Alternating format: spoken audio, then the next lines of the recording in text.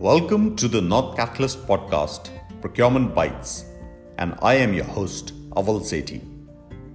Today, I am going to share some thoughts on what is disruptive innovation. This is part 1 of 3. The theory of disruptive innovation has proved to be a powerful way of thinking about innovation-driven growth. Unfortunately, disruption theory is in danger of becoming a victim of its own success. The theory's core concepts have been widely misunderstood and its basic tenets frequently misapplied. Too many people who speak of disruption use the term loosely to invoke the concept of innovation in support of whatever it is they wish to do.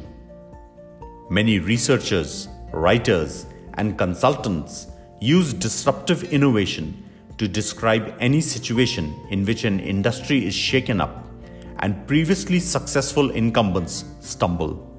But that's much too broad a usage. Disruption essentially describes a process whereby a smaller organization with fewer resources is able to successfully challenge established incumbent businesses. Specifically, as incumbents focus on improving their products and services for the most demanding and usually most profitable customers, they exceed the needs of some segments and ignore the needs of the others. New entrants to the market that prove disruptive begin by successfully targeting those overlooked segments, gaining a foothold by delivering more suitable or acceptable functionalities, mostly at a lower price. Incumbents who are chasing higher profitability in the more demanding segments tend not to respond aggressively. Entrants then move upmarket, delivering the performance that incumbents' mainstream customers require, while preserving the advantages that drove their early success.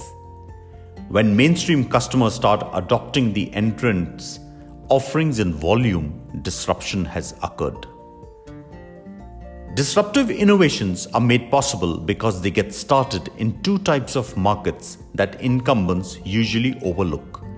The first is the low-end footholds, which exist because incumbents typically try to provide their most profitable and demanding customers with ever-improving products and services, and they pay less attention to less demanding customers. In fact, incumbents' offerings often overshoot the performance requirements of the latter. This opens the door to a disruptor focused on providing those low-end customers with a good enough product. On the other hand, in the case of new market footholds, disruptors create a market where none existed.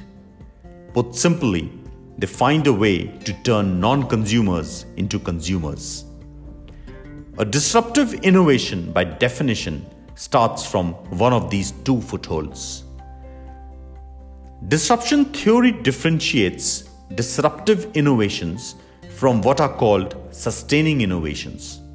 The latter make good products better in the eyes of an incumbent's existing customers.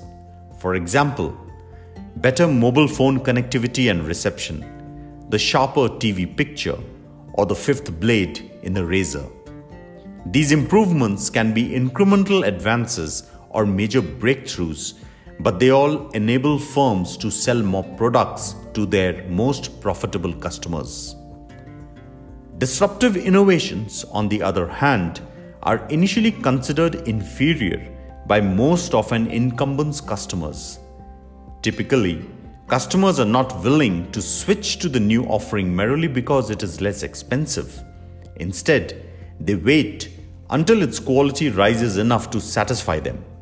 Once that's happened, they adopt the new product and happily accept its lower price. This is how disruption drives prices down in a market. Keep tuning in for new episodes and keep listening. This is your host, Aval Sethi.